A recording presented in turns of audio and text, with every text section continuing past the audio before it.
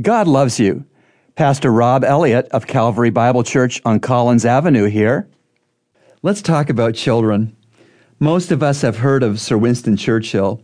He was the Prime Minister of the United Kingdom between 1940 and 1945. He led Britain to victory over the Nazis in World War II. There's an interesting little-known story about him. One day, a young child passed the Prime Minister on a sidewalk. When this happened, Sir Winston Churchill took off his cap, showing respect for the young child. One of Churchill's aides saw this, and in amazement, he asked the Prime Minister why he had done that, suggesting that the child should have doffed his cap to Churchill. Sir Winston's reply was, "One day that child may be Prime Minister."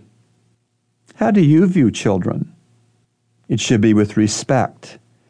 After all, each child is a gift and a blessing from God. Psalm 127 verses 3 to 5 give us that important truth. Behold, children are a gift of the Lord. The fruit of the womb is a reward. Like arrows in the hand of a warrior, so are the children of one's youth. How blessed is the man whose quiver is full of them. They shall not be ashamed when they speak with their enemies in the gate. Did you hear it? Children are a gift. Children are fruit. Children are a reward. Children are arrows. I think that the Bahamas could be improved if we encouraged and respected children better.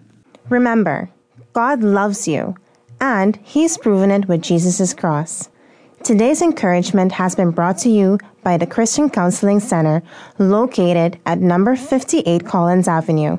To reach the center, call us at 323-7000.